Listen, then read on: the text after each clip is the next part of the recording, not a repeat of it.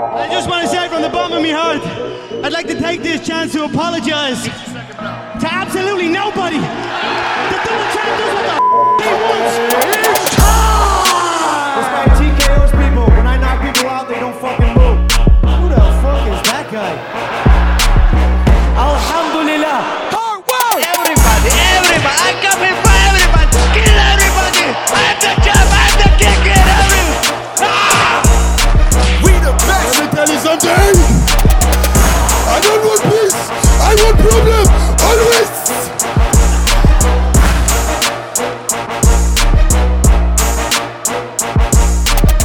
Hej, hallå och välkomna till Käftsmällspodden Malmö Edition, en podcast om fighting.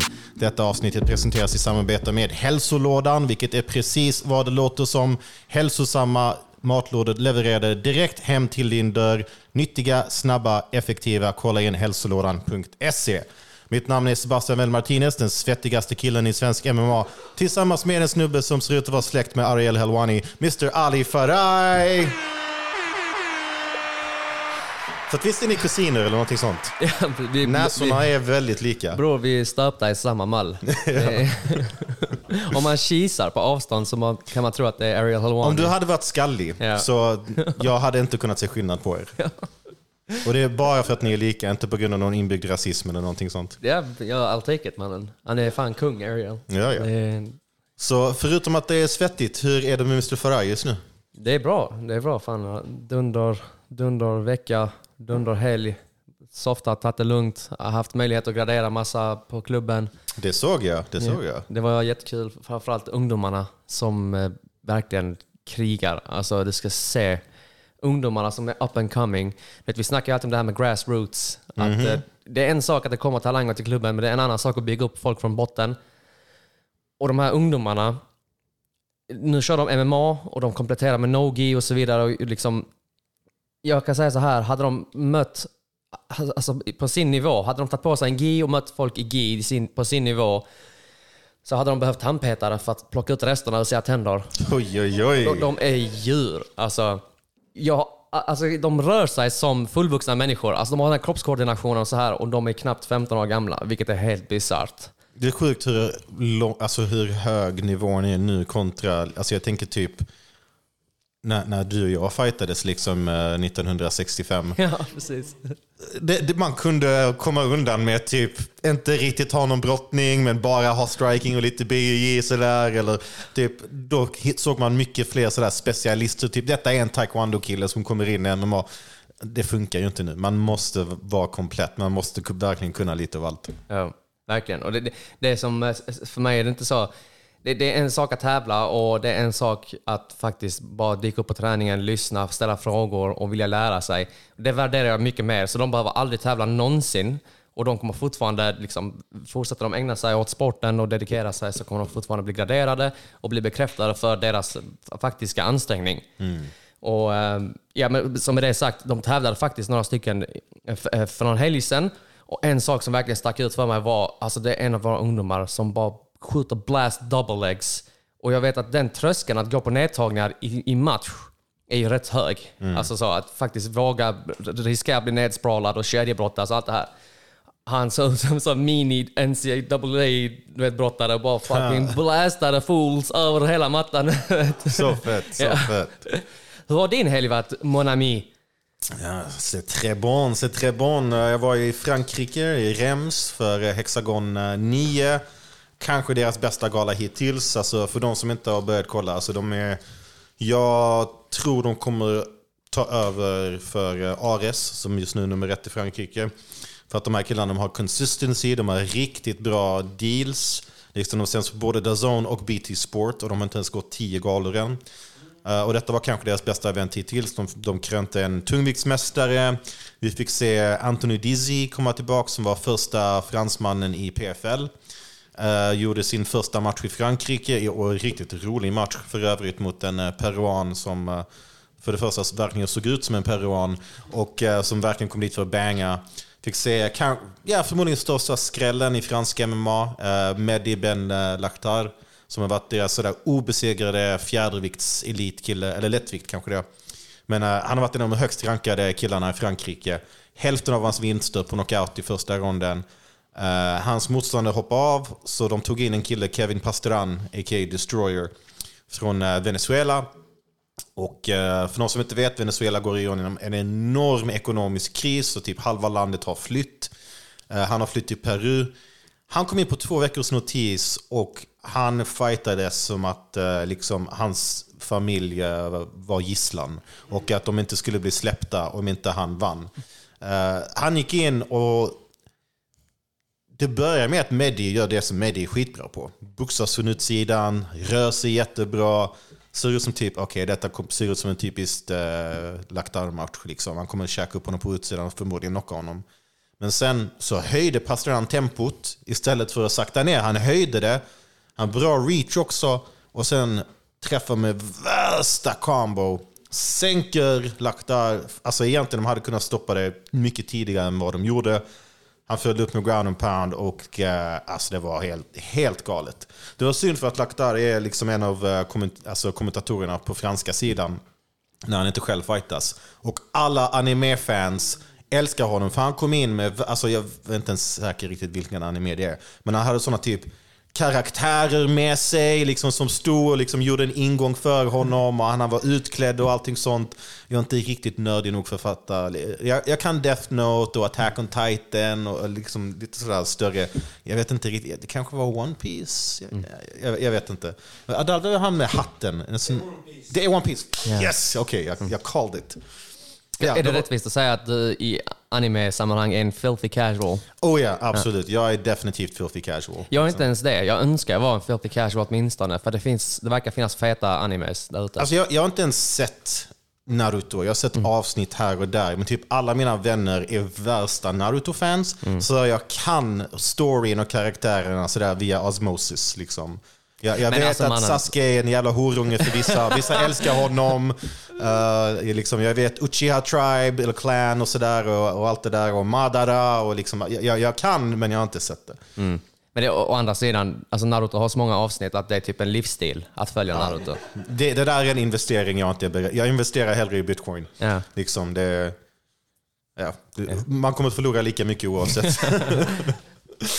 Men det var en MMA-fylld helg. Yes, sir. Vi kommer faktiskt kombinera lite recap och preview, för att jag åker faktiskt till Los Estados Unidos på onsdag, så vi har mycket att hinna med. Vi kan ju börja med Bellator, för det var ju faktiskt först. Vi hade alltså huvudet på spiken där. Romero är en tuff jävel och han kan absolut hota till och från, vilket han gjorde i, jag vill säga, 3:e ronden där han skakade Nemkov. Men bortsett från det och en massa riktigt konstigt dansande som såg ut som att det hörde hemma i Michael Jacksons Thriller-video, så var det i stort sett spel mot ett mål. Nemkov käkade upp den snubben på utsidan. Och bara i stort sett bekräftade det vi redan visste. Han är förmodligen den bästa han är den bästa lättungviktaren ut för UFC. Han är ju jätteskicklig. Ribban är faktiskt låg för lättungvikt, men han råkar faktiskt vara, alltså, vad vi har sett, elit. Vem tror du vinner i en match? Nemkov eller Jamal Hill?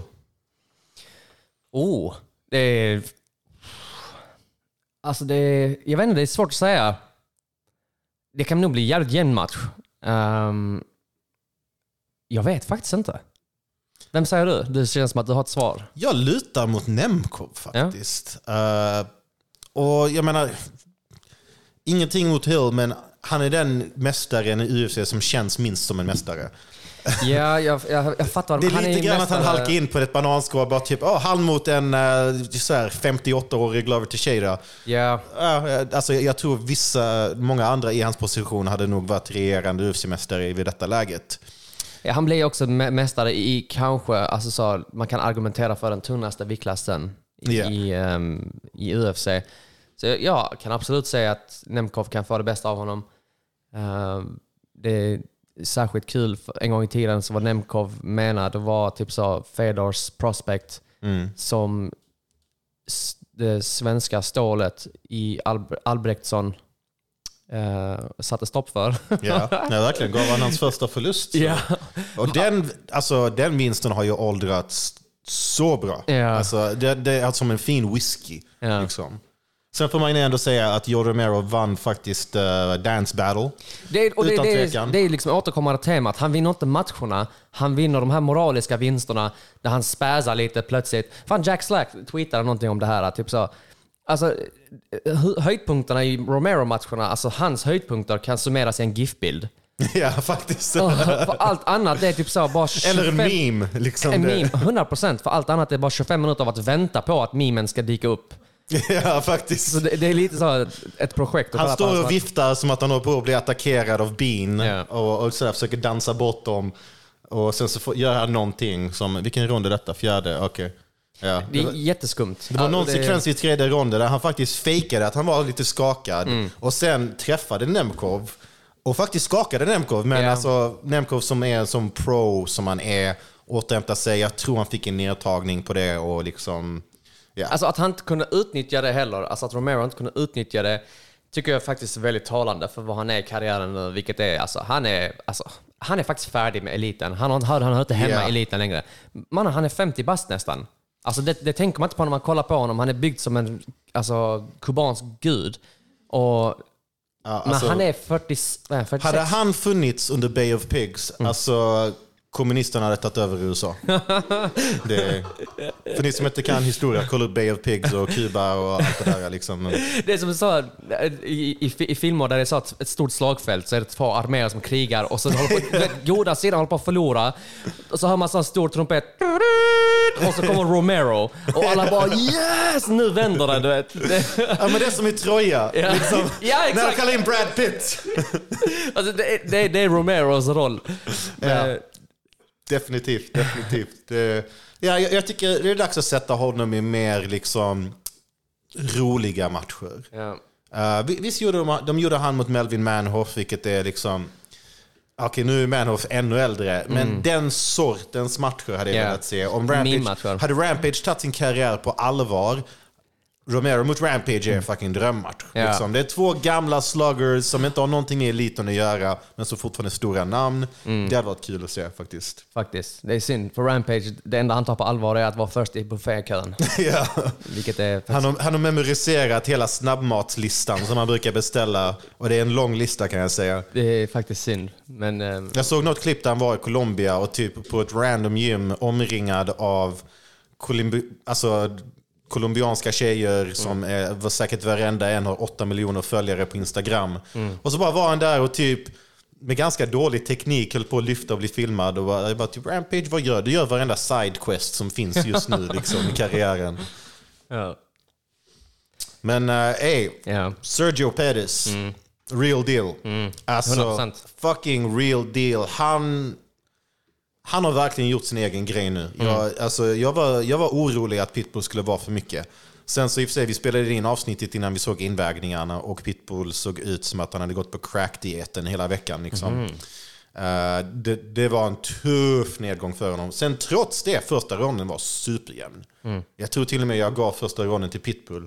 Och jag tror till och med han höll på att vinna andra ronden fram tills Pettis kom med den här spinning hook kick som träffade perfekt.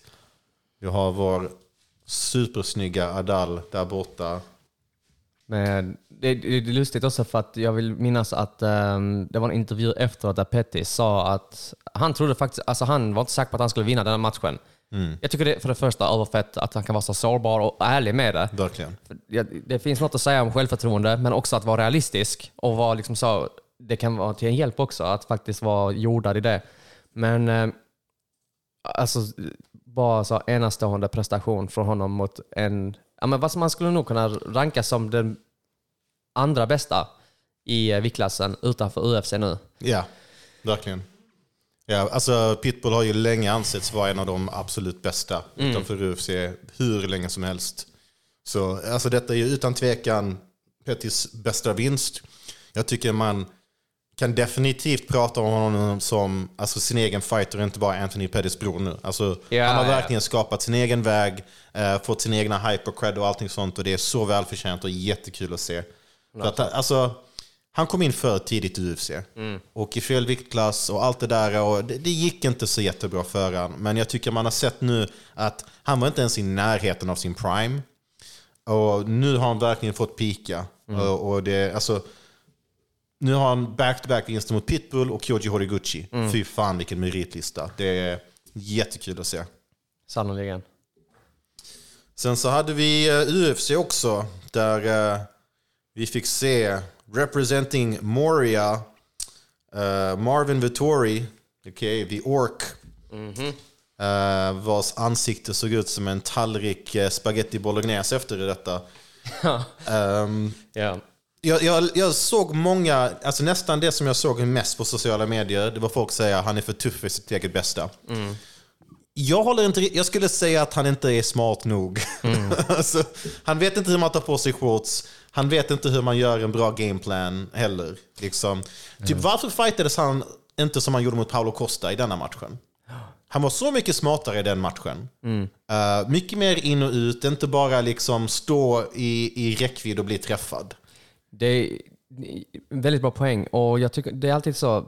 Ju mer man kollat på MMA, ju mer man har fått se bakom kulisserna och följa fightcams från fighters, så måste jag alltid tänka också så.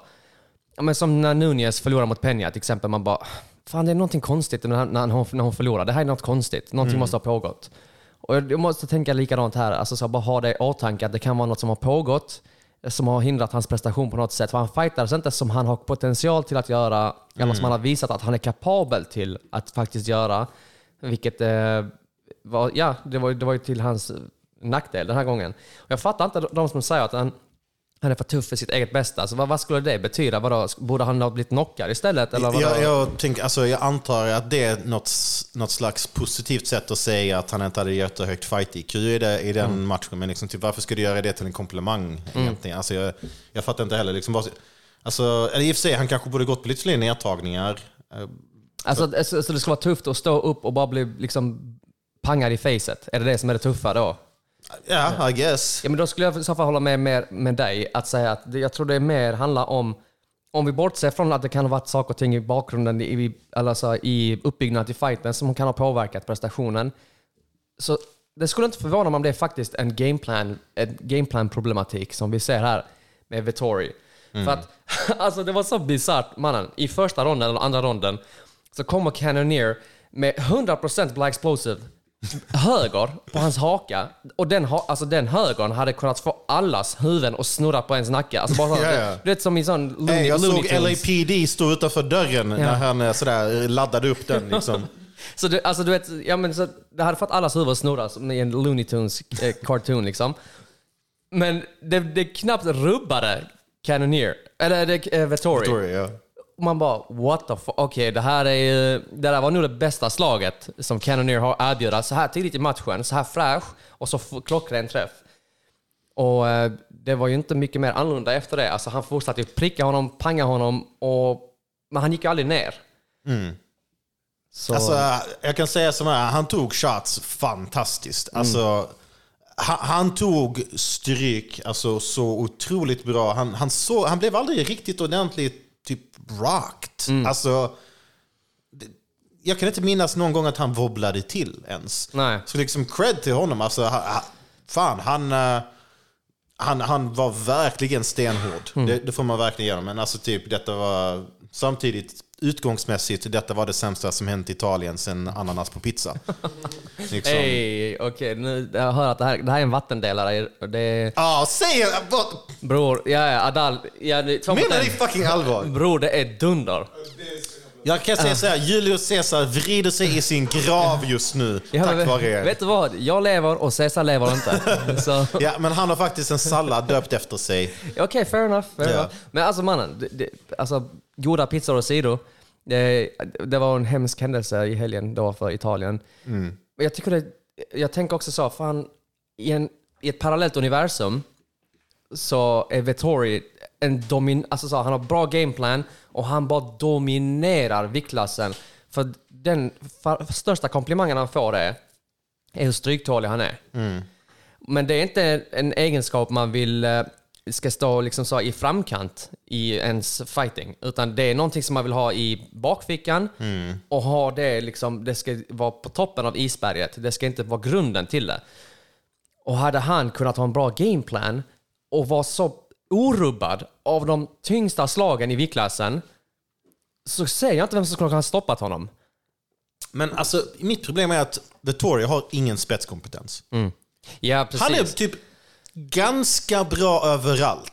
Men liksom, om jag frågar, alltså, vad är han riktigt bra på? Vad är hans bästa delet av hans game? Ja, men det är alltså stryktåligheten. Men om inte det räknas så... Det tycker jag inte vi kan göra med tanke. För att du vinner inte matcher genom att vara stryktålig. Precis. Så jag vet inte. Alltså hans press, hans liksom... Ja, Vad är hans bästa vinst?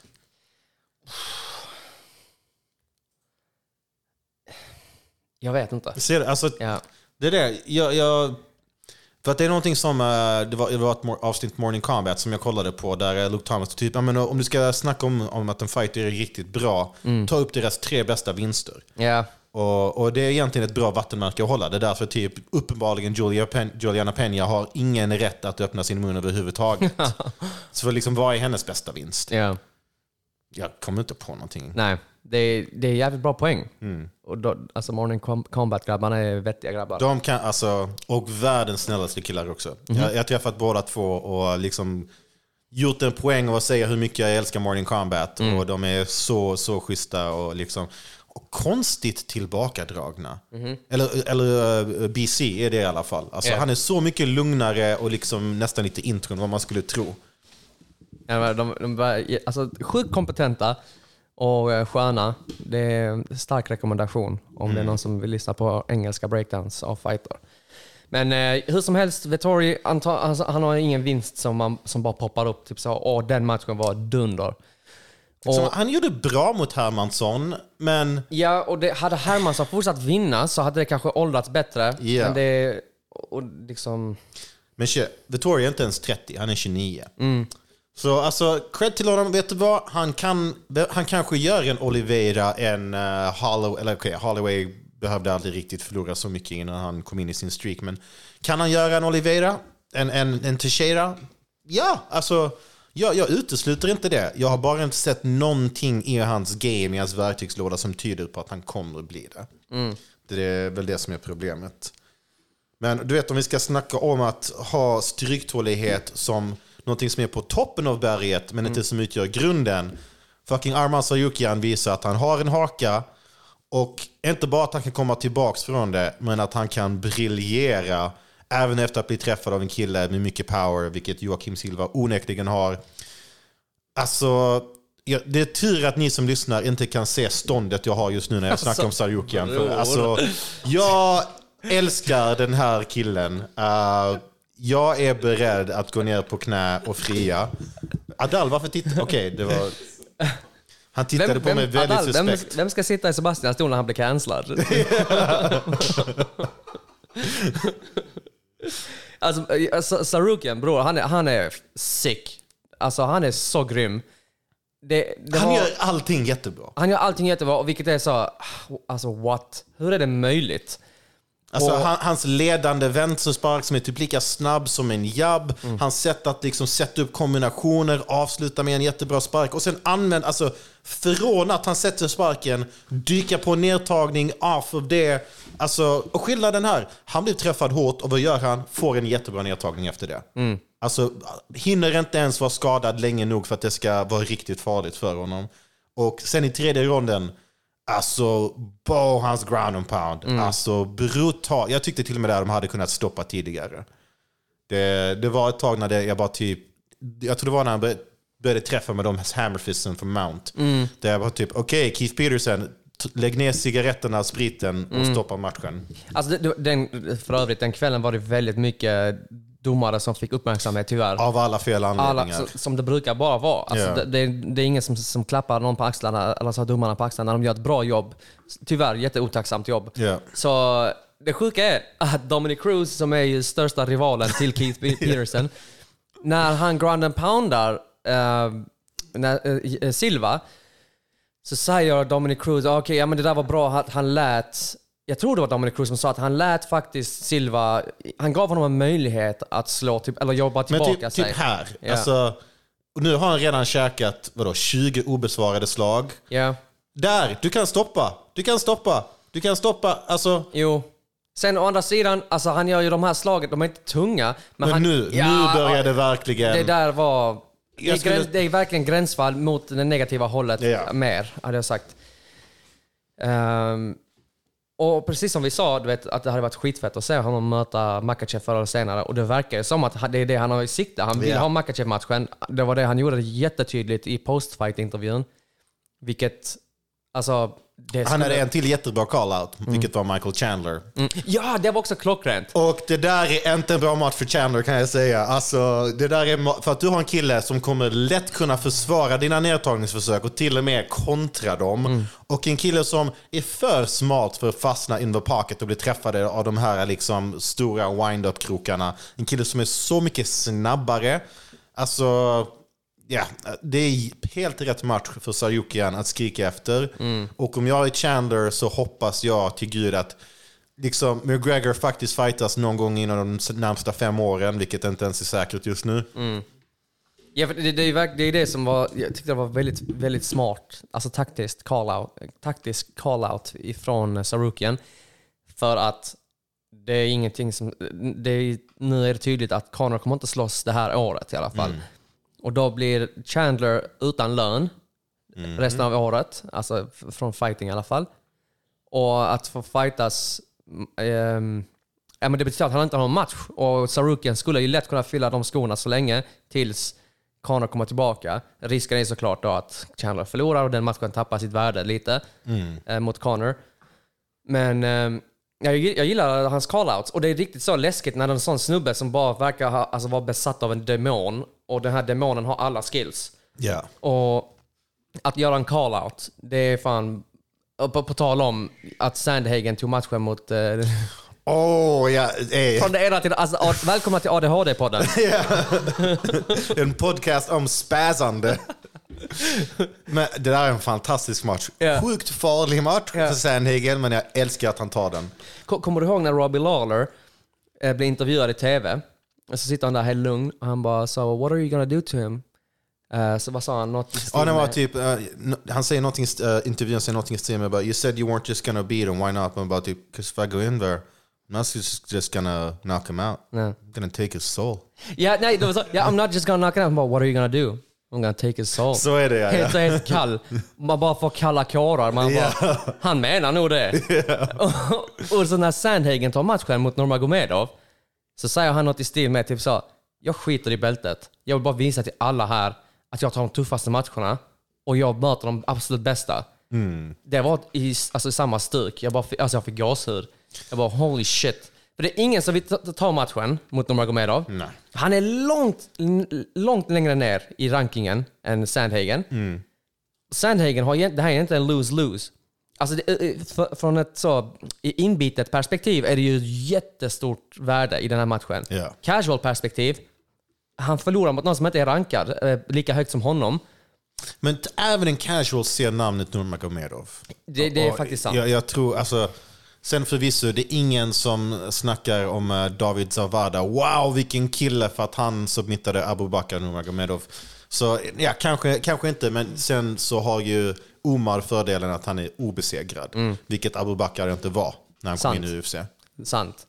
Nej, men så det, och för Nurmagomedov, han måste ha gjort bakåtvolter när han fick beskedet. Han bara, yes, 1, jag får fightas, tack och lov. 2, jag får möta en rankad kille. Han har allt att vinna på den här matchen. Alltså verkligen allt. Och fördelen med att han får fightas med Sandhagen nu är att såklart han kommer ju efter den här matchen, oavsett hur det slutar, kommer han nog få fler matcher. Enklare att få matcher. Alltså ja, vare sig vinst eller förlust så är hans ribba högre lagd efter den matchen. Yeah. Liksom det går inte, för att han kommer ju, även om han blir knockad så kommer han ändå typ stiga i rankningen. Yeah. Och då kan fighters runt omkring inte neka någonting. För då kan de inte säga, men han är orankad, det ska liksom typ, nej, nu är han topp 15 rankad, du kan inte säga något. Ja, lite avstickare. Sen, vi hade rätt om Petrosian. För komplett, för slipad allround egentligen för en kille i Christian Leroy Duncan som förkroppsligar lite den här Cage Warriors-effekten. En kille som kan se väldigt bra ut i England och vinna dem alltså sluta lägsta skicket i UFC. Men som, när jag såg den här matchen tänkte jag direkt, det där är en tuff match för Duncan. Och det var så det. Jag skulle också vilja lägga till det, om det att så just att han mötte Petrosian kanske inte är jättetalande för hans potential, men man fick också, det är fortfarande lite så bekräftande för att, men som du sa och som vi har snackat om, att det kan vara hit and miss när folk kommer från Cage Warriors. Ja. Så, Vet du vad som var hit men inte miss på 1 minut och 50 sekunder in i den första ronden?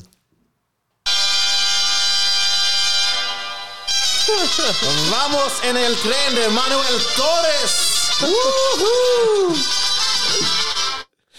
Alltså, called it. Yeah. Called it. Jag sa att den här killen är en actionfighter. Alla hans vinster, eller 4 raka på avslut i första ronden. Och det säkrar nu också mot Nicolas Motta.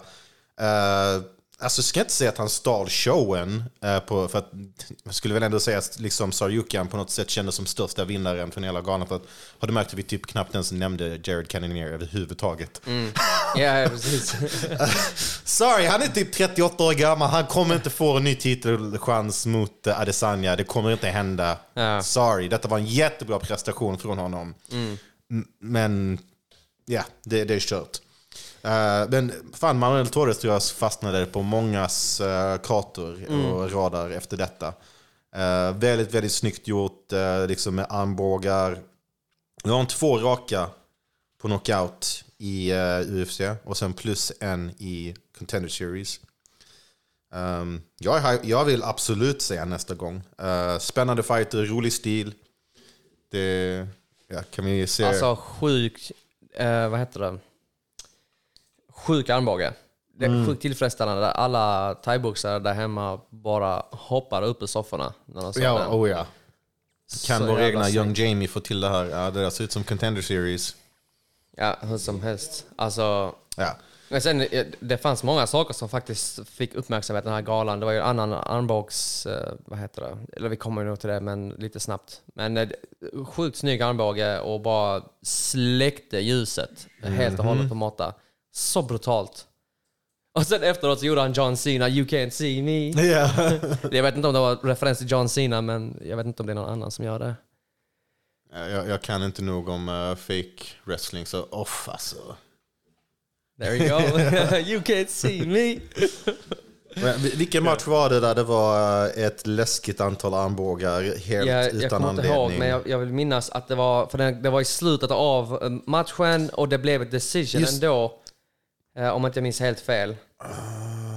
Just det, fan. Det var i alla fall riktigt. Technical decision. Carlos Hernandez mot Dennis Bondar. Alltså... Fan, nu har jag inte i huvudet. Jag vill bara minnas att det var så många armbågar. Alltså han var medvetslös så länge. Från och med att han hamnade på mattan så var han medvetslös och käkade minst 3 mega-armbågar under tiden han låg där. Medan domaren pillar sig i naveln och liksom kollar sin mobil. Var det inte Keith Peterson? Jag tror det var Keith Peterson. Han satte ribban där, du vet. Yeah. Och det, vet du vad, det fick man tänka. Då kollade han ut i mobilen och då tog han ett bloss. Ja, liksom. precis. Och så antagligen fick han skit då, för Dominic Cruz kommenterade. Och sen måste någon ha varit i produktionen i hans öra. Alltså Dominics öra, typ så mannen, nu måste du fan ge han en liten... Yeah. Så när det kom sen till, vad heter det, Sarukian-matchen, så han bara, ja men vet ni vad, men det här var faktiskt bra av honom. Så att han liksom kritiserade... Nu har jag sagt något snällt, all right. Exakt, liksom. Nu är vågen jämn. Nej men shit, alltså... Domare har det svåraste jobbet. 100%. Yeah, Men ibland, alltså jag skulle faktiskt vilja någon gång alltså, ta tiden till att gå den här utbildningen och faktiskt få gå in i buren och göra, eller få möjligheten att bara döma och bara få se och få känna vad är deras skor. För att uppenbarligen har de all kompetens, de har ju förtroendet, de har jobbet, men någonting gör att de gör vissa misstag, och det är vissa som gör flera misstag som är återkommande namn som dyker upp, vilket är alltså oförlåtligt egentligen i den här sporten. Ja, det är väldigt synd. Och en sak som jag tycker som har tagits upp många gånger men som aldrig händer, det är att domare ska behöva, för att Det är så i typ NBA och NFL och vissa andra att domare står till svars för kritiserade beslut. Att efter matchen så måste de komma ut, de måste bemöta pressen, de måste rättfärdiga liksom deras handlingar i match. Och jag hade faktiskt velat se det i MMA också, speciellt när det kommer typ till de här poängdomarna. För att alltså jag fattar att i stunden någonting kan se annorlunda från en viss vinkel och sådär. Alltså och det finns mycket att säga om domarna inne i buren. Men det finns också väldigt mycket att säga om domarna utanför buren och vissa, alltså typ Sal Diamaro till exempel, det känns som man nämner dem varje gala, liksom, hur fan ser detta liksom, poängkortet ut? Yeah. Och att de fortsätter göra det, men får aldrig några konsekvenser. Varför inte? Alltså, låt dem, typ han som dömde 3 ronder till Chito mot Sandhagen. Nej, jag vill höra hur fan han resonerar där. Hur fan kan du ge den snubben mer än en rond? Liksom, jag tror det hade gett ett stort värde, och om de själva inte kan rättfärdiga det på ett sätt som är logiskt, då känns det ju som att okej, men då måste det ju sätta... För att en sak är rättfärdigare för dig själv i spegeln. Liksom, jag gjorde inte alls fel, se och så, men om du får en följdfråga och allt det där, då helt plötsligt utmanas din inställning där. Och jag tror det är det som behövs lite grann. Jag kan se ett värde i det. Jag kan se också många baksidor med det. Jag tror tyvärr det skulle också skrämma bort många domare. Så man skulle förlora mycket kompetens som är liksom så... Ja, men de är inte spetskompetens, men de gör ju ett adekvat jobb i det stora hela. Men typ om det är sådana som totalt går emot typ verdict och MMA decisions. Ja. Typ, alltså, att det kanske inte ska vara vilken jämn match som helst där typ vissa tycker att han och vissa tycker att han liksom. Men där det är en sån typ där varenda media outlet eller sådär typ alla dömer till den andra. I sådana tillfällen kan man inte, alltså, och sen hur inför man ett sånt kriterie egentligen? Det är knepigt. Ja, önsketänkande deluxe, men jag hade verkligen velat se några slags konsekvenser eller något slags rättfärdigande från domarna. Sen, jag kanske har fel, det kanske fanns en aspekt som jag inte tittade på, och sen så fort de förklarar själva bara, vet du vad, jag hade inte tänkt på det på det sättet, men nu har jag gjort det. Men alltså om vi inte ens har diskussionen, då kommer det bara sluta med att folk lämnar sura. Ja, verkligen. Verkligen. Så det var ju det negativa med galan. Alltså, värt att nämna någonting också om Dalby-matchen. Ja, för Hilverymen. Ja, för Sären. Fan vad han var bra. Ja. Gjorde allting bra som vi sa att han kunde och skulle. Men skillnaden är att han behövde inte kämpa sig från så mycket motgång. Liksom, gjorde bra från start. Alltså, vi trodde båda två att han kanske skulle ha det tufft i första ronden. Men... Eller åtminstone att Salikov skulle vara som bäst i början, och ju mer matchen skulle gå desto mer fördel till Dalby. Vilket var sant, men det var ju också så att Dalby var faktiskt alltså hela tiden steget före också. Så Salikov fick aldrig riktigt möjligheten att... vad heter det? Ja, men han kom inte riktigt... han fick aldrig vara den som fick leda riktigt. Och det är kul för att ännu ett fall där det känns som någon är betydligt bättre deras andra vända i UFC. Han kanske behövde få lite så... Det är väl ingen hemlighet att han handskades med en hel del personliga problem och alkoholism och sådana saker liksom under hans första tid i UFC. Allt är ju tillrättat nu och jag tycker det märks. Alltså och du säger det som att det är en självklarhet att folk känner till det här med hans bakgrund. Och du vet, han har ju en stor tatuering på ryggen som är en fenix som representerar återuppståndelsen och så här. Men tydligen är det inte så självklart för folk, för det var faktiskt ett väldigt stort namn i MMA-media i Sverige som jag var inne och lurkade på Twitter för att men det är skitkul. Alltså Twitter är överroligt. Det är kul tills man ser ett straight up mord och man bara varför är detta tillåtet? Alltså det där kan vara sin podd i sig. Alltså hur kan det vara så normalt att det är de mest trendande klippen att det bara dyker upp gore i ens flöde? Okej, så bortsett från det så ett väldigt stort namn i MMA-Sverige som kommenterar på Ariel Helwanis post. Och för att då nämnde Helwani typ så fan vad fett för Dalby liksom med alla liksom bekymmer han har haft, och han har haft liksom mentala kamperna och så. Och så kommenterar han här snubben typ så men vilka kamper, vad har jag missat? Och jag bara, va? Alltså du är liksom en stor redaktör för liksom så den äldsta sidan i Sverige. Jag ska inte nämna någon namn. Det börjar på M och slutar på Manut.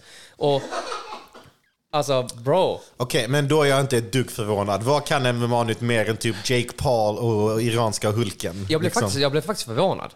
För jag tänkte, alltså det här är ändå...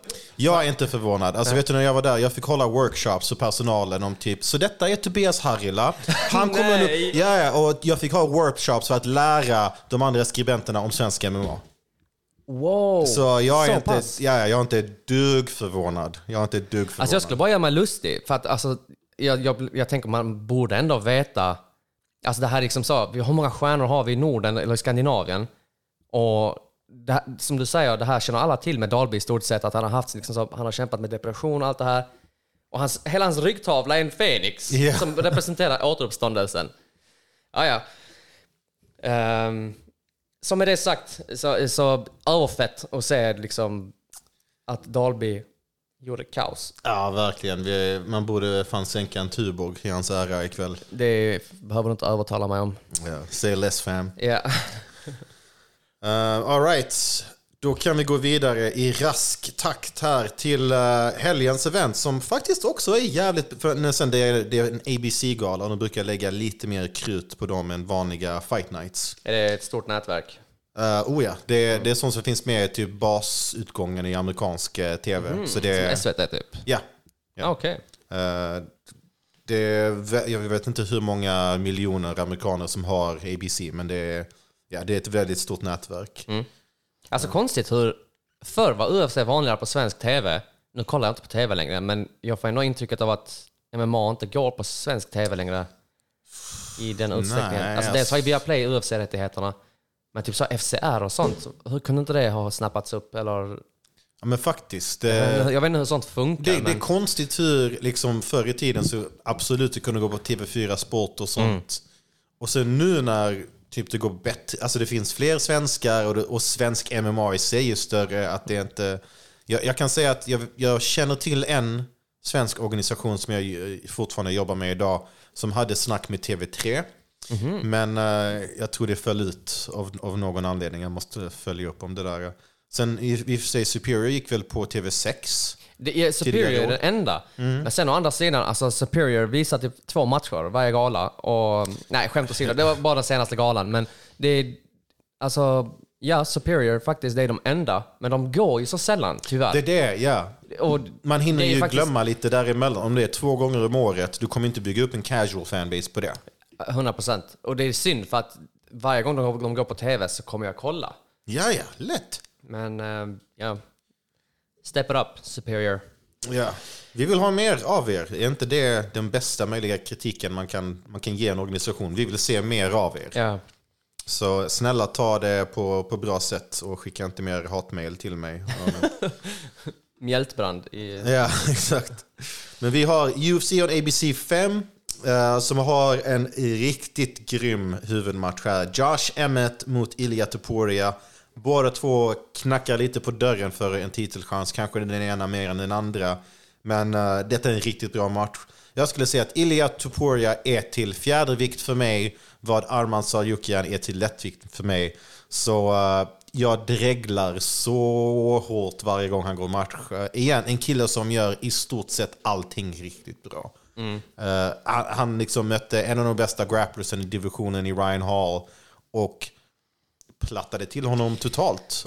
Det var fan, det krossade mitt grapplinghjärta, den matchen. Alltså Ryan Hall hade ju en hjärndöd gameplan, men det kunde vi inte veta heller förrän resultatet kom. Och resultatet var ett meteorregn av ground and pound i hans ansikte. Tyvärr. Men Sebastian, jag vill fråga dig, för du brukar fråga mig den här frågan. Absolut. Vad betyder den här matchen för divisionen? Du antydde det lite innan, men utveckla. Så jag säger som så här att detta betyder förmodligen en titelchans för Topuria om han vinner.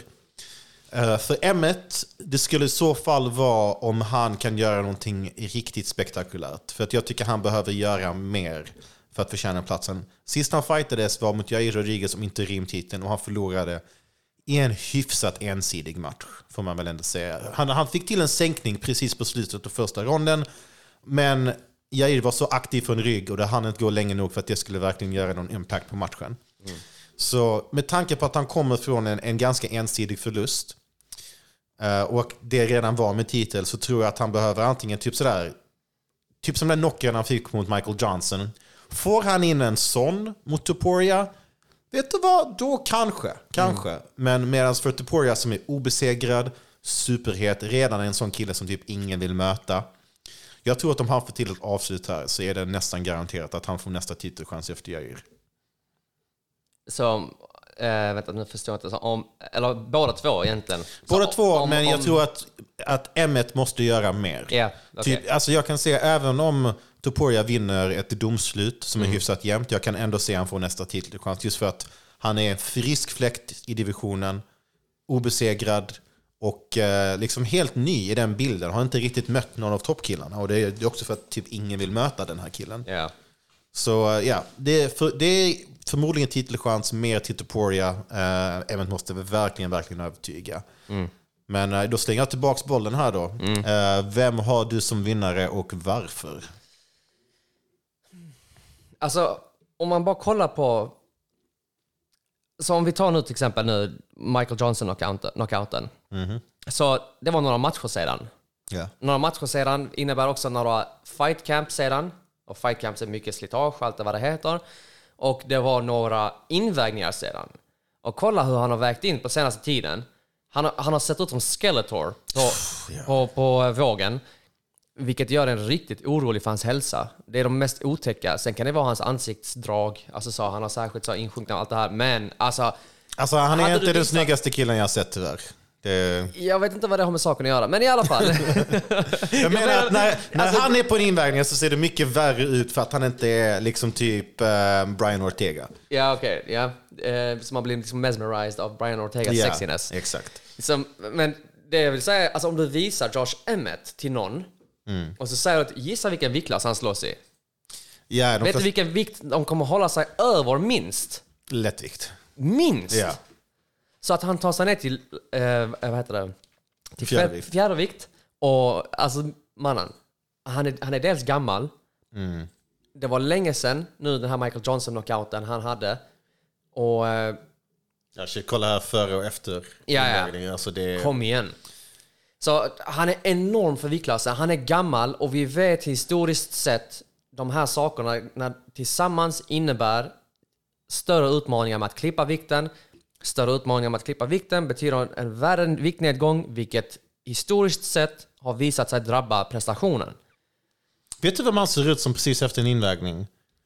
Fast lite ljusare. Du vet jag tror det är Sagan om de två tornen. Den ena orken så bara, looks like meat's back on the menu boys. Faktiskt. Liknande. Alltså han ser ut som en dödskalle med hud alltså dragen över den. Det är sant. Jag föreställer mig att Vittori var den orken. Nej, Vittori är den orken från trean. Den som står och leder där utanför Minas Tirith. Ja, okej. Jag nickar och ser glad ut och låtsas som att jag kommer ihåg vilken det var. Men jag är ledsen mannen. Mitt minne sviker mig. Men hur som helst. Jag tror det kan vara riktigt tufft för Josh Emmett. Han möter en riktigt slagkraftig... Är slagkraftig ett ord? Okay. Alltså, du har Ilia Topuria som har dynamit. Alltså C4 i nävarna. Up and coming, ung, prospect. Och han möter en snubbe som är... Alltså, han är en veteran, 100%. Men han har något att bevisa. Topuria har något att bevisa. Och så tar vi liksom så vikten i allt. Vi tar hänsyn till det. Vi tar hänsyn till åldern. Skillsen har han ju uppenbarligen. Men jag tror... Jag har inte blivit förvånad om Topuria släcker Josh Emmett. Jag lutar också mot det för att han är äldre än jag trodde till och med. Han är 38. Vilket i fjärdevikt... Alltså, säg en kille i fjärdevikt. Eller i och för sig Volkanovski, men han är en late bloomer på något sätt. Alltså han kom in i MMA-gamet lite senare. Det har fördelar. Ja. Så alltså kanske förutom de två, jag kan knappt komma på någon över 30 i fjärdevikt. Så, och de divisionerna, desto lägre du går, desto mer av en ungmans sport är det. Och jag också är inne på det tåget att Topuria, alltså igen, jag kör hans hype-tåg, okej? Alltså jag är den som är vd för hans fanclub. Jag är den som styr upp hans groupies och jag försöker alltid vara med i dem. Jag menar, hans senaste match också mot Bryce Mitchell, han fick det att se så enkelt ut. Och mot Bryce Mitchell, säg vad man vill om hans personlighet och åsikter och allt det där. I UFC har han varit riktigt jävla bra. Och jag tycker inte ens någon har hotat Bryce Mitchell ordentligt. Förutom Ilia Topuria som fick det att se ut. Alltså det var som typ när en pappa leker med sin son. Alltså så lätt som man kontrollerade honom på marken. Och Bryce Mitchell också en av de bästa grapplersarna i divisionen. Och sen matchen innan dess, vad gör han då? På typ en veckas notis hoppar in short notice i England, en division upp mot Jai Herbert. Och Jai Herbert som klipper mycket vikt för att klara lättvikt och som är mycket bättre än vad hans record i UFC visar egentligen. Går upp dit och knockar den här strikern som är större och i en högre viktklass brutalt. Och efter att själv ha blivit rockad och kommer tillbaka jättebra från det. Ja. Så jag tror också Topuria, hype-tåget är fan... Tåget kommer att lämna stationen snart och det är bäst att hoppa på för att... Oh ja. Det borde redan se ut som ett av de tågen i Indien, du vet, där folk hänger där. Det finns inte ens något tåg kvar att hänga på, så de hänger på varandra. Liksom, så borde hans hype-tåg se ut. Det gör inte det av någon anledning. Jag vet inte vad mer folk vill ha. Sen så har han inte fått den allra bästa marknadsföringen. Liksom, hans senaste match var den enda på ett pay-per-view-huvudkort som han har fått. Och jag tror inte hans tidigare match ens var på huvudkort på Fight Night. Så han har ju inte fått den bästa PR-skjutsen av UFC heller. Yeah. Men jag tror att här åtminstone main event i en Fight Night, det är exakt vad han behöver. Och jag tror definitivt han tar det. Jag är lite osäker över hans 5-rundskondition. Men jag tror inte att det kommer behövas så himla mycket här. Jag tror att den pressen och det tempot han sätter tidigt, jag tror att han kommer bryta ner och avsluta Emmett inom 4 ronder. Jag tycker det låter rättvist bedömt. Det är absolut, jag tror det är ett sannolikt scenario. Och det hade varit kul förr och senare, för det var...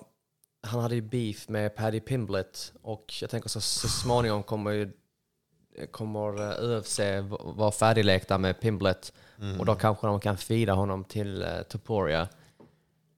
Alltså det där är... Jag tror det hade kunnat vara brutalt. På tal om Cage Warriors-produkter som jag tror inte Paddy Pimblett är all the hype. Han är uppenbarligen extremt duktig. Det är han. Är han elit i lightweight i världen? Jag tror inte det. Inte ens i närheten. Jag tror faktiskt inte det. Alltså, han blir träffad för mycket. Och UFC har varit så smarta med matchmaking när de har lagt fram Paddys motståndare. Att de har gett han väldigt, väldigt vinnbara matcher. Och killar som inte riktigt slår så hårt. Men även där, Jared Gooden träffade med många bra slag som en kill. Alltså typ om Topuria träffar med en av de krokarna. Alltså, seriöst, han kommer att slå Paddy så hårt att han får en ny frisyr. Han kommer att se ut som han Diego som hoppade in på short notice från Mexiko. Ja, exakt. Han ser ut som Justin Bieber. Ja. Som var riktigt beast. Diego Lopez, ja. Diego Lopez, ja. Fan vad han var grym. Ja, okej. Då är vi överens i alla fall. Ja. Sen har vi i damers flygvikt potentiell framtida contender, alltså faktiskt med tanke på att den divisionen har, alltså den börjar bli starkare nu, men det har ju i stort sett bara varit Shevchenkos division. Och hon har väl redan mött och besegrat alla i topp 5. Så då kommer Amanda Ribas och allas favorit, den mest ödmjuka fightern i divisionen, Maycee Barber. Jag hoppas ni kände av sarkasmen där. De möts och fan, Maycee Barber har vunnit mycket mer än vad jag trodde att hon hade. Hon har fan 4 raka. Och sen i och för sig, jag tror att minst hälften av dem är väldigt kritiserade domslut. Jag vet att många av oss tyckte att Andrea Lee borde ha vunnit matchen när de möttes. Miranda Maverick var också en sån match. Av någon anledning så gillar poängdomarna Maycee Barber. Jag gillar inte henne alls. Så jag säger Amanda Ribas för hela slanten. Jag tycker att Amanda Ribas är personlighetsmässigt motsatsen av Maycee Barber. För att hon är typ snäll, glad, karismatisk och inte ett dugg kaxig. Och tar inte för sig mer, hon borde till och med ta för sig mer än vad hon gör. Medan Maycee Barber tar för sig mycket mer än vad hon förtjänar. Ja, hon har riktiga main character vibe. Verkligen. Men ja, alltså hon kan ju slåss för sin sak. Det får man ge henne. Och hon är tuff som fan. Alltså, hon är villig att ta ett slag för att ge ett slag. Alltså, absolut, som fighter, hon är faktiskt ganska bra. Jag tycker hon saknar ett par grejer på marken. Som liksom bara nu senast när hon mötte Andrea Lee. Alltså typ hon var i toppposition och fastnade typ i en omvänd krucifix-ish från topp. Där det liksom typ Andrea Lee är inte ens så jättebra grappler. Alltså du borde inte fastna i så tuffa positioner när du är i topp. Och jag tror det faktiskt det kan vara lite av sättet till seger här för Hiba, som faktiskt är en hyfsat bra grappler. Men sen, alltså mannen, för en sak om det här som är lite lustigt är att hon slogs i strawweight, kommer tillbaka till flyweight och hon förlorar mot Caitlin Chookagian och sen vinner hon en match och så blir hon rankad 11.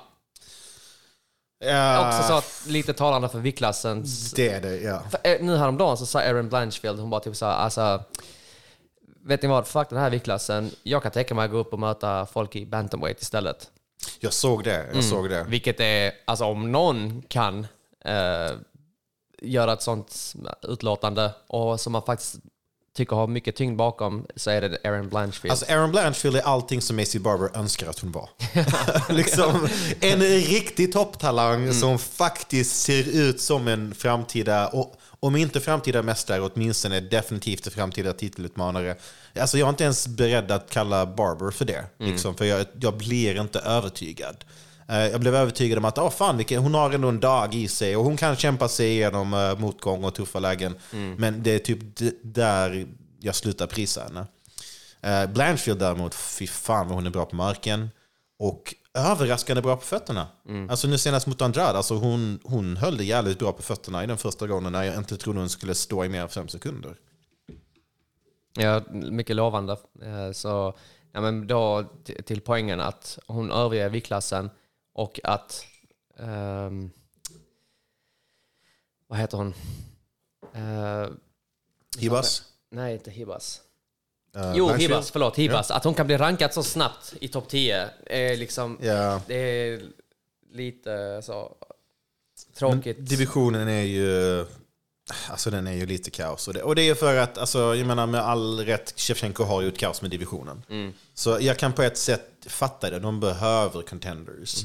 Och då får man skapa dem lite grann också.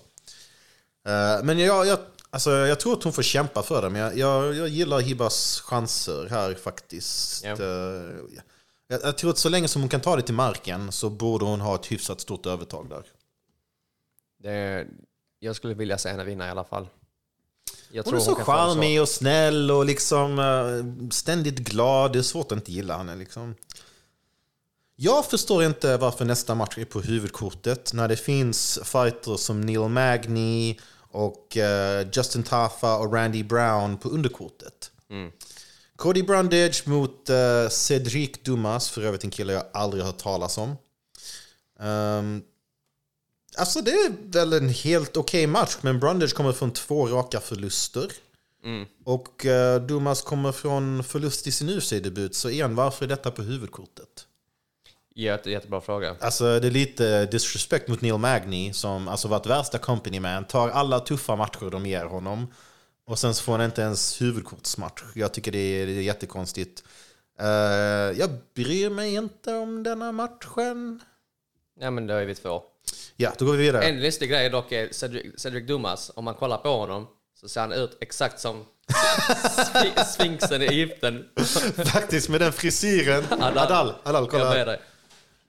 Cedric Dumas, om man googlar Sphinxen i Egypten. Ja, hur som helst. Det var det som var intressant med den matchen. Ja. Nästa tycker jag däremot är jävligt kul. David Onama har varit lite på min radar ett tag. Dels för att jag tycker det är kul att se fighters från liksom länder och regioner man inte ofta gör. Och han är då den enda fightern från Uganda att vara i UFC. Han mötte en brasse som jag måste erkänna att jag inte har jättebra koll på, Gabriel Santos. Jag för mig han förlorade sin debut. Men det känns som att de ser potential i Onama och vill kanske ge honom lite av en showcase-match här. Onama gick ju också den där galna Fight of the Year contender mot Nate Landwehr. Där de sänkte varandra höger, vänster och på något sätt så höll han sig kvar på fötterna.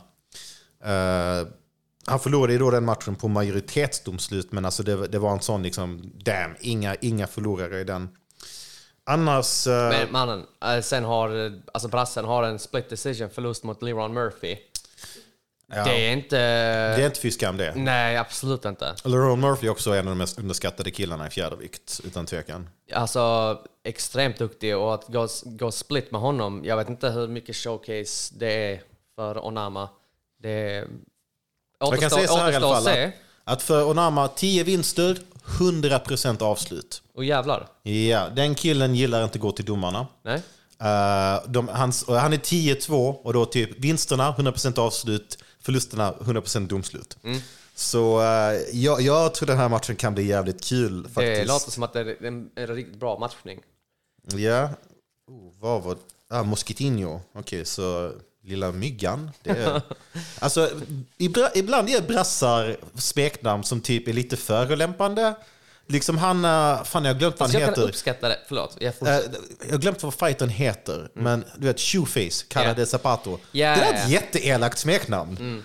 Jag undrar om det betyder någonting särskilt på brasse. Vad kan det betyda mer än att ditt ansikte ser ut som en sko? Ja, men alltså det betyder att du är slitstark. Det kanske...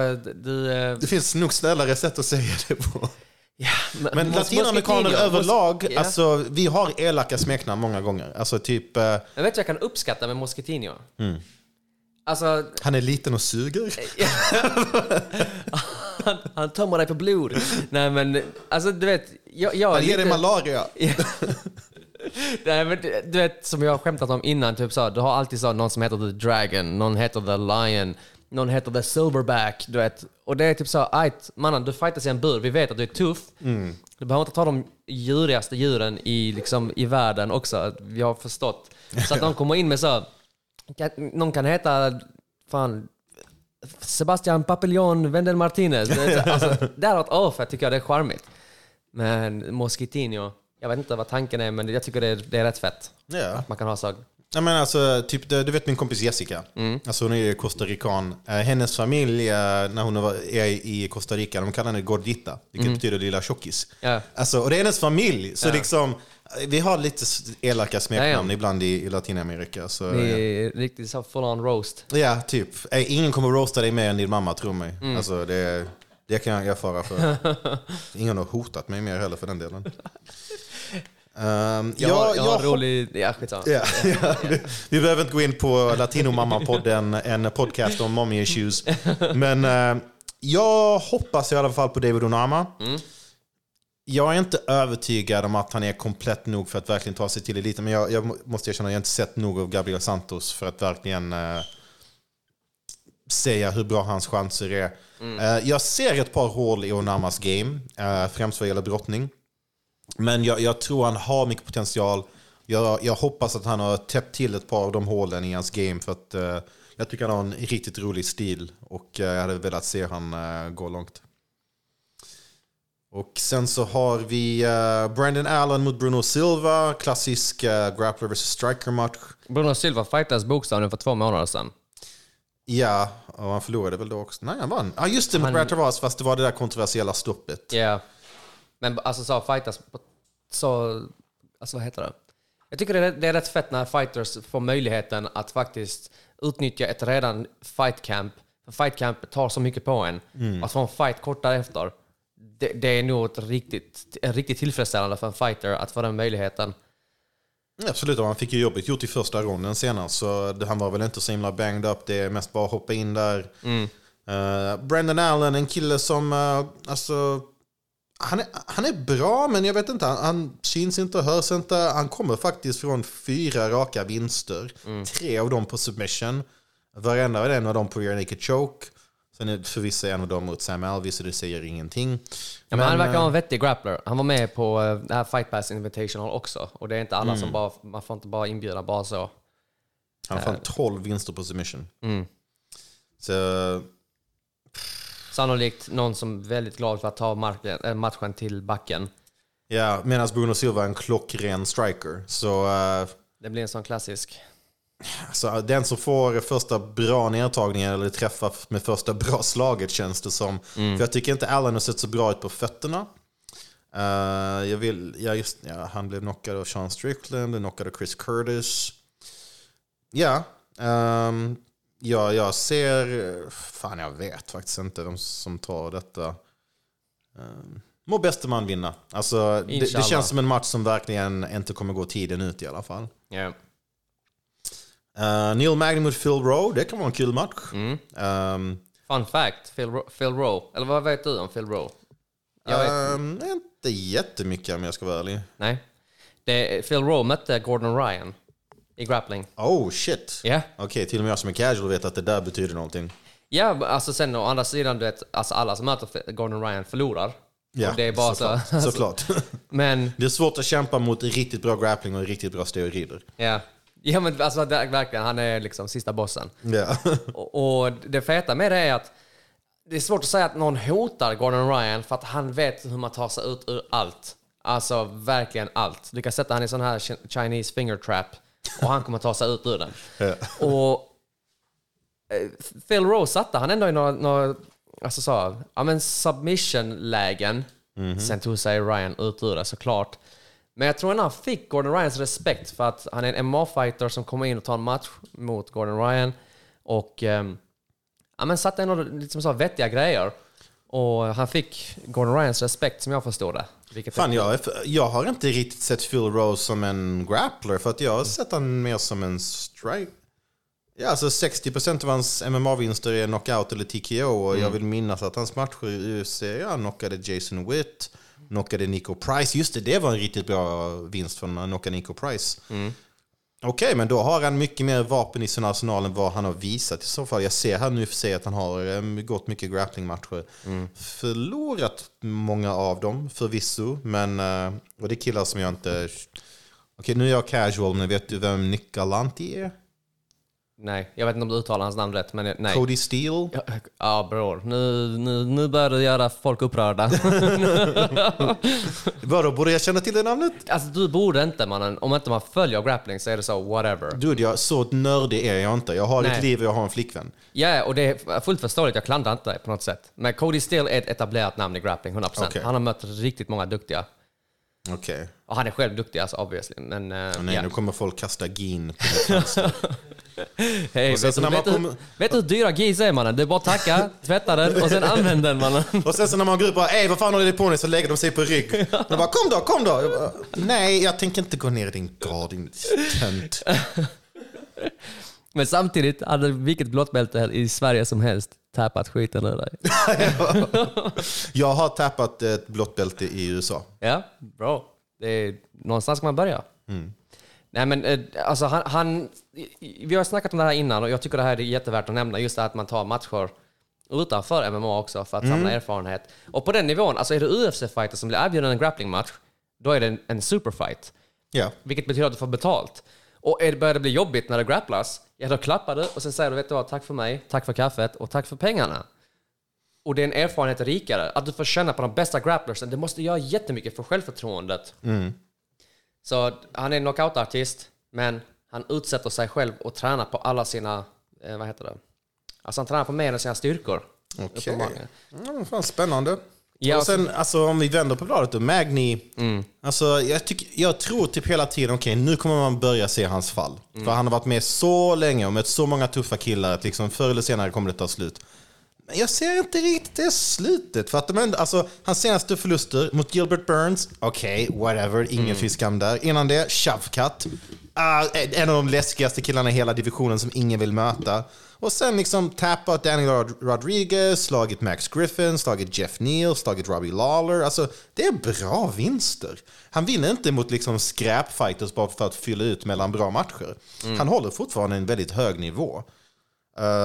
Ja, han har haft Jag vill minnas han har haft lite så tveksamma prestationer när han har förlorat, vilket så sen går han och vinner en match, man bara okej, glöm det där.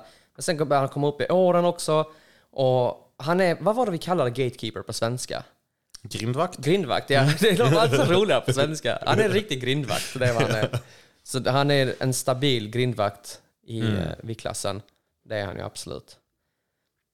Men ja, så det blir alltså så en språngbräda potentiellt för Philip Rowe. Och det är att han kallar sig för Fresh Prince. Han liknar faktiskt en ung Will Smith också, åtminstone i hans Tapology-bild. Eller hur? Ja, alltså... Då vet vi att han har jävligt bra slaps i alla fall. Ja, och han är coachad av Jazzy Jeff. Eller coachad av en riktigt toxic fru. Jag hoppas på Magny för att alltså, jag var lite av en hater innan. Jag tyckte han var lite tråkig. Både personlighetsmässigt och fightingmässigt. Men sen så såg jag matchen mot Hector Lombard och jag bara typ, den här killen kan ändå både leverera intensitet och ilska och elakhet och det där och sen lite annat. Och han var faktiskt en av de första som sträckte upp handen för att möta skämtet nu. Visst, det är en sak att göra det på sociala medier, en annan sak. Men ja, i alla fall. Han åtminstone gjorde det på sociala medier innan någon annan vågade göra det. Det får man ändå respektera. Så jag hoppas på Magny. Jag blir dock inte alls förvånad om Rowe tar det, för att han känns ganska vass just nu. Ja, och sen, alltså Magny är också en vass grappler i sin egen rätt så sett, men jag tror fan Magnys tid verkar lida mot sitt slut. I alla fall i toppen av viktklassen. Han har varit med hur länge som helst. Ja, han kommer ändå in med 3 raka vinster, alla på knockout Rowe. Det är 2 första är väl lite så whatever, men en knockout-vinst mot Nico Price som är en bra vild striker i sig också, det säger ändå en del. Alltså igen, det här är ett ganska bra kort. Randy Brown tycker jag är alltid kul att se på. Fightas långt, möter Wellington Turman som fightades inte han i lätt tungvikt. Nej, mellanvikt. Okej, så han har gått ner till weltervikt nu i alla fall. Jag har väl inte varit jätteimponerad av Turman egentligen. Och Randy Brown, han är en sån som känns som han tar inte motgång/slag så bra. Men när han är typ, han är bra på medgång, inte så bra i motgång. Men när han är i medgång, jag tycker han flowar snyggt. Jag gillar hans sätt att liksom verkligen fightas långt. Jag tror att han kan ta detta så vidare han kan hålla det på distans, för han har galen reach. Och brukar vara kul. Du hoppar över heavyweight-matchen, det är inget av intresse för dig? Alltså, jag mest fastnade där. Alltså, jag tänkte nu behöver inte gå i specifik ordning. Jag vill bara liksom handen in i godisskålen och ta det du tycker ser gott ut. Det var bara, jag gillar Randy Brown, jag hoppas han vinner. Jag tror han har bra chans att göra det också. Vad sticker ut för dig? Är det tungviktsmatchen? Alltså sticker ut av övriga matcher, det var bara reagera på Justin Tafa slåss. Justin Tafa, striker. Jag vill säga att han är kusin till Mark Hunt. Eller så blandar jag ihop. Han har brust. Det finns en Tafa till. Vad har Ali blandat ihop ett visst folkslag? Shit, vilken skräll. Rätta mig mannen, jag ber dig. Men jag tror du har rätt. Okay. Och han har en bror som heter Junior Tafa. Ja, Junior Tafa. Som också ser exakt likadan ut. Men jag tror faktiskt de är på något sätt släkt med Mark Hunt. Och det säger jag inte för att de är Samoan, eller? Nej, men du vet mannen, Nya Zeeland är en liten ö, alla är släkt. Nej, men jag tror jag har hört någonting om det faktiskt. Jag tror det ligger något i det. Ja. Men det har inte gått jättebra för Justin Tafa. Nej, men det är heavyweight och han är en riktig bang bro. Och inte alla hans vinster på knockout i första ronden. Ja, det är de. Och ingen av dem har gått förbi 3:35. Nej, förlåt. Okej. Förutom hans debut så har ingen av hans vinster gått förbi 2 minuter. Det är riktigt sådana heavyweight stats. Ja, heavyweight. För mig, alltså detta kanske är taskigt, men jag kommer alltid komma ihåg Austin Lane som han som blev knockad av Greg Hardy i Contender Series. För att han hade så, sina stora dreads, så när han så där blev nästan faceplant, alltså typ dreadsen så här skakade runt helt mycket och jag ser hela tiden det i mitt huvud när jag tänker på Austin Lane. Ja, så det är som att spela ett spel med ragdoll-fysik. Ja, så, verkligen. Half-Life 2 typ. Ja, precis. Så ska man bara skapa ett kaosscenario. Men nej, han kommer faktiskt in i denna matchen med 1, 2, 3, 4, 5, 6 raka vinster. En av dem i Contender Series. Alltså det enda jag är säker på att någon kommer bli släppt här. För han har faktiskt 11 vinster på knockout. Ja. Ja, alltså... Det kan bli en riktigt tung match. Ja, det är riktig banger. Jag säger så här. Tajikistan, Bapesh. The Tajik Tank, Loic Rajabov. Jag har varit sjukt hypad på honom. Gick inte lika bra för honom i PFL som jag trodde att det skulle. Men det var liksom bara domslut han förlorade. Det var liksom tajta domslut mot bra killar. Kommer in nu med 2 vinster i ryggen. En av dem i UFC. Alltså Tajikistan är morgondagens Kazakstan. Alltså underhållande, kompletta killar med en riktigt stark brottningsgrund. Och på grund av den brottningsgrunden så vågar de ta lite risker stående. Jag är sjukt imponerad. Alltså jag kommer ihåg när jag kommenterade VM så snackade jag med dig om det. Jag bara, mannen, hur kan man inte ha sett fler tajiker fightas på högsta nivån? Yeah. Och nu börjar det bli titt som tätt. Gick Tajikistans flagga upp på korten. Det var en tidsfråga. Alltså fan, om det är fight, alltså typ hejar alltid på svenskar, mexikaner och sen efter det så är det typ Kazakstan och Tajikistan. Och sen såklart Afghanistan där också för min tjej. Men sen efter de 3, är det en tajik eller en kazak, jag kommer automatiskt heja på dem. Alltså, jag vill få medborgarskap där. Jag vet inte, jag gillar dem som fan. It's nice. Han möter Matteus Rebecki. Jag hade nog bara sagt Rebecki. Förmodligen är det jättefel uttalat. Men... Polack som kommer in med riktig jävla winstreak. Alltså fy fan, typ... Jesus. Beast. Typ 13 raka vinster. Nästan alla de på avslut. Alltså polackerna är djur. Alltså generellt sett. Typ kolla Gamrot när han, alltså de statsen han kom in i UFC med liksom. Ja. Alltså Polen har ju så jävla bra scen att såna här monsters kan bygga upp en hel legacy i Polen och typ ha såna här galna records, men så har man inte riktigt hört talas om dem för att det finns liksom varje dag finns det galor i Polen. Varje dag finns det galor i Polen. Ingen kan uttala deras namn. Man kan aldrig googla dem för att man kan inte stava deras namn. Och de är alltid täckta i såna temporära tatueringar som agerar marknadsföring. Det tycker jag är rätt fett för dem. Alltså att de alla kommer in och ser som F1-förare. För att de är maxade med sponsorer. Det är ju kul för dem. Men de har ju verkligen alltså elite striking, elite grappling. Alltså bara... Alltså djur. Så han kommer ju från massvis med avslut. Och han har verkligen rensat hus. Alltså jag fattar varför de gav han... Vad är hans... Rebisti? Är det hans smeknamn? Hans smeknamn. Matteus Rebisti Rebecki. Kreativt. Godkänt. Men det är jävligt... Alltså så... Det här kan nog vara en sleeper, den här matchen, hade jag sagt. Jag tror också, alltså när jag kollar lite närmare på, för att ibland när det kommer in en kille från typ Polen med galet record som jag säger typ, okej, men hur många av dem är lastbilschaufförer? Men sen alltså jag ser, alltså i Contender Series mötte en bra kille där och sen tillbaks i, FEN, det är en respekterad polsk organisation. Mötte en kille, Jorge Barrio Vargas, 11-1. Shit, han har slagit en kille som heter Magomedov som har... Bror, det där säger allt. Bara det, okej. Jag är hypad nu. Lägg alla pengar på honom. Och en Dagir Imavov. 12-2, båda två. Okej. Det här är en low-key riktigt banger-match, tror jag. Jo, men faktiskt. De är... Ja, men som vi sa, just alltså tajikerna är så stabila. Alltså verkligen så. Det är inte så en thaiboxare som lär sig brottning, eller det är inte en sån brottare som lär sig strikas, utan de bara lär sig allting. Och det verkar som att polackerna är på samma sätt mer och mer.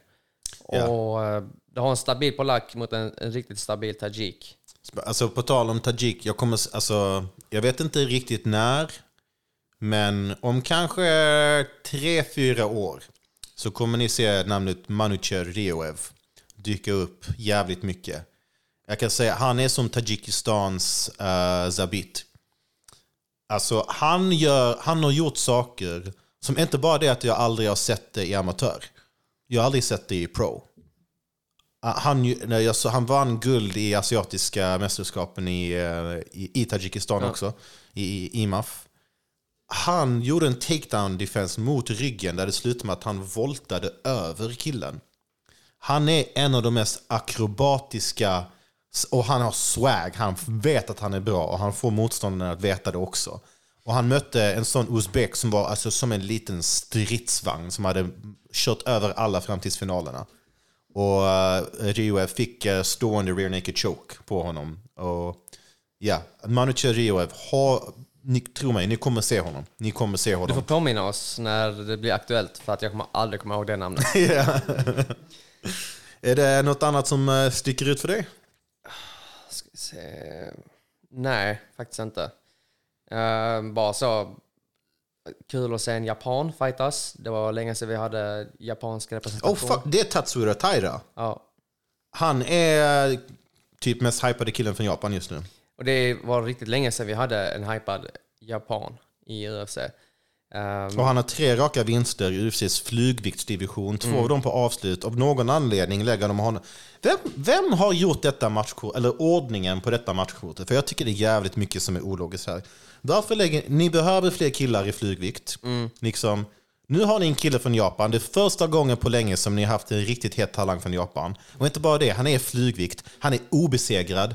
Nästan alla hans vinster på avslut. 3 raka vinster i UFC och ni lägger han som första matchen.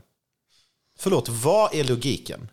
Alltså, skulle man kunna tänka sig att det har, nu kan jag inte tidsskillnaderna och sånt, men kan det vara så att de lägger vissa, för det vet jag att de har gjort med svenskarna, att de lägger dem tidigare så att svenskarna inte behöver vara uppe hela natten?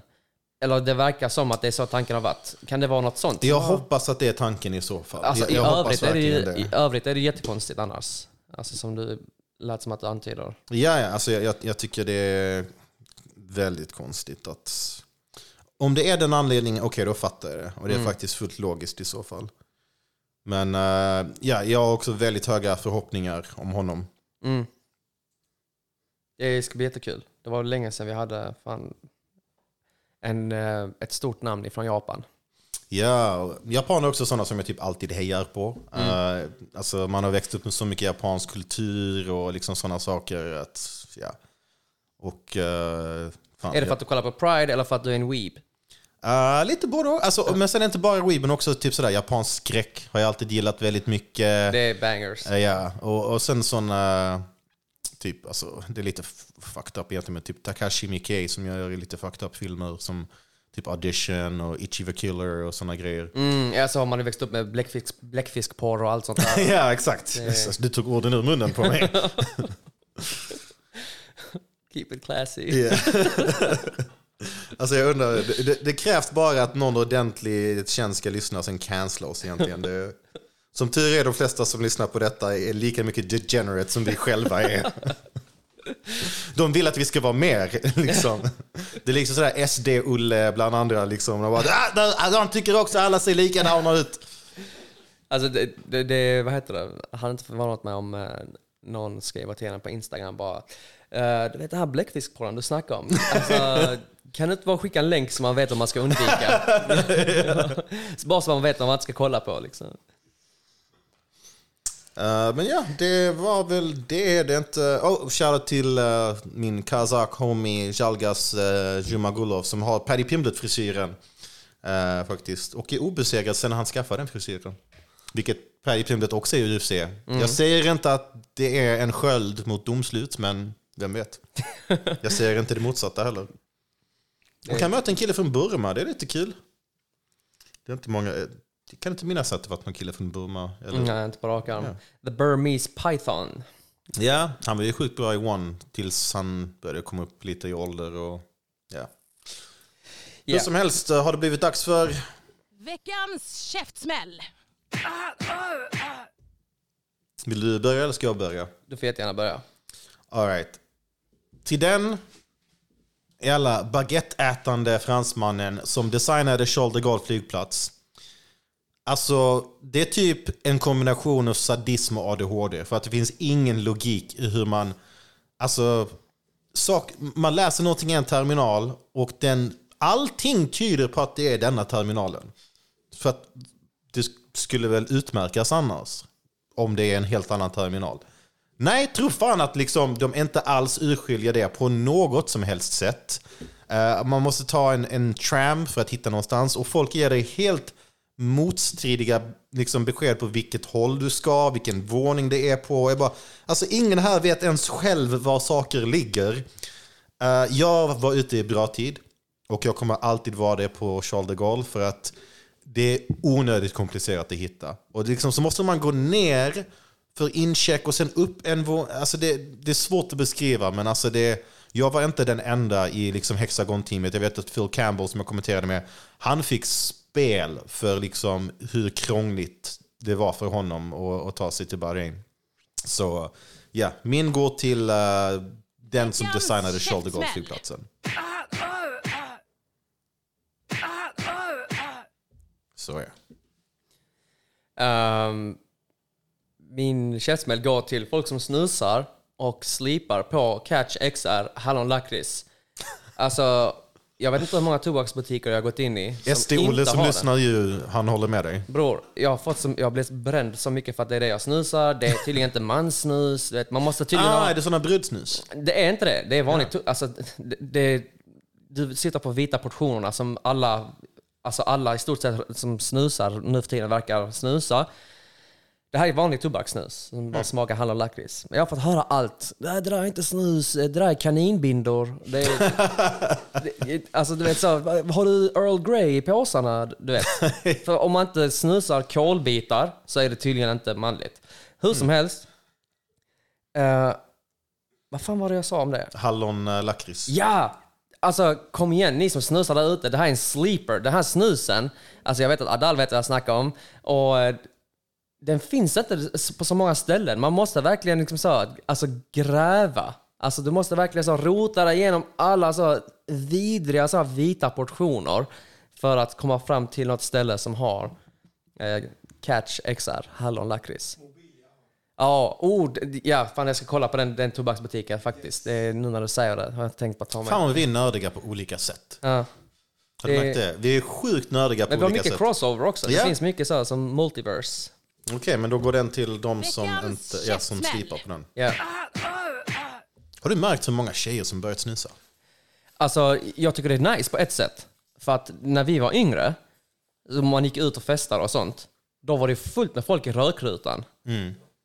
Och alltså, alla får göra vad de vill, men jag tycker det är så jävla äckligt. Alltså det luktar vidrigt, det bara fuckar så mycket. Sen kan jag unna mig någon gång kanske så en snus som man är, alltså, så, har varit på fest, whatever, eller en cigg menar jag. Men jag tycker det är rätt nice att det har gått ifrån i alla fall ciggen. För det fuckar verkligen så mycket. Alltså, jag kan säga, alltså min tjej är den enda i hennes kompisgrupp som inte snusar. Alltså det är galet många unga tjejer som snusar. Och det är alla de här vita, liksom, jag kallar dem brudsnus för att de är små och söta och färgglada. Och liksom, ja.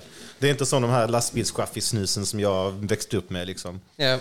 Men sen alltså, och samtidigt, alltså, mannen, alltså, det är inte så, fan, det måste inte vara tobaksnus för att man ska liksom så trycka det in i flabben. Men ja, jag håller med dig. Jag började se de här doserna. Jag var i Lund och så gick jag in i en tobaksbutik. Jag bara, här kommer jag ju hitta Catch XR. Jag ser ett kylskåp, jag ser det här ljuset, du vet så. Jag kommer till White Castle, du vet så. Jag bara, yes, nu kommer min dosa landa i min hand. Jag vänder mig mot kylen, du vet det här ljuset. Jag öppnar kylen. Bara såna här vita dosor. Alltså jag bara, alltså ta mig härifrån nu. Nej. Yeah. Man kan inte ens ha kvar den gamla goda tobakssnusen och lastbilschaffisnusen och men intressant nog, alltså bara för att det är skillnad på de här vita portionerna och annat snus, för annat snus har tobak i sig, så man behöver inte ha tobakslicens för att sälja de snusen. Oh shit, fan det är smart av dem. Det är ett litet loophole. Det är det ju. Ja. Det är som när de har börjat sälja det här HHC som är som THC. Men någon liten skillnad. Jag har givetvis en laglydig kristen pojke. Men jag har hört att det är typ exakt som weed. Och de har typ Det var en tidsfråga innan regeringen stänger ner det. Men att många sådana typ smoke shops, att de säljer tydligen HHC som är typ som en slags kemisk THC, liksom vapes och allting möjligt. Ja, fan. Ja, nej, men det är ju... Nu säger jag inte att ni ska gå och göra det. Jag bara... Så, ja, disclaimer. Jag förespråkar inte det. Jag bara säger att det existerar. Ja, och det är alltså HHC. Ja.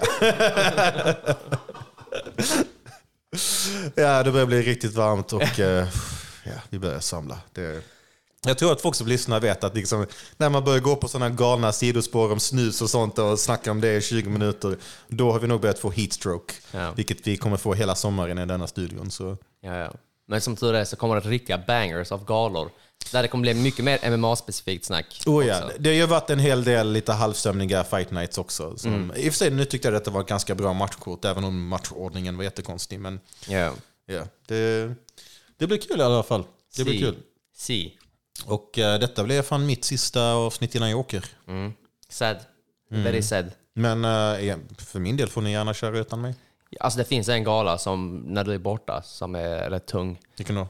Nu kommer jag inte bara på rakan, men jag kollar på datumet och det är just när du är borta. Jag tror det är faktiskt... Ja, Volkanovski Rodriguez. Det är Volkanovski Rodriguez, mannen. Du måste typ så sätta klockan, vi får zooma in dig här. Ja, men alltså faktiskt. Man kan ringa på denna. Då så. Adal, kan du... Ja, och så. Jag löser liksom mexikanska musiken och allting. Yeah, perfekt.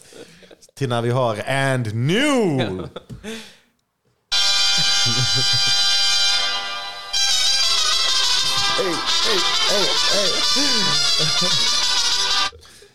Ja, det måste. Det är ett måste. All right, men vi tackar så mycket för oss. Kolla in hälsolådan.se för snabba, enkla, nyttiga måltider levererade direkt till din dörr. Och vi ses igen i nästa avsnitt. Ciao! This guy TKOs people. When I knock people out, they don't fucking move. Who the fuck is that guy?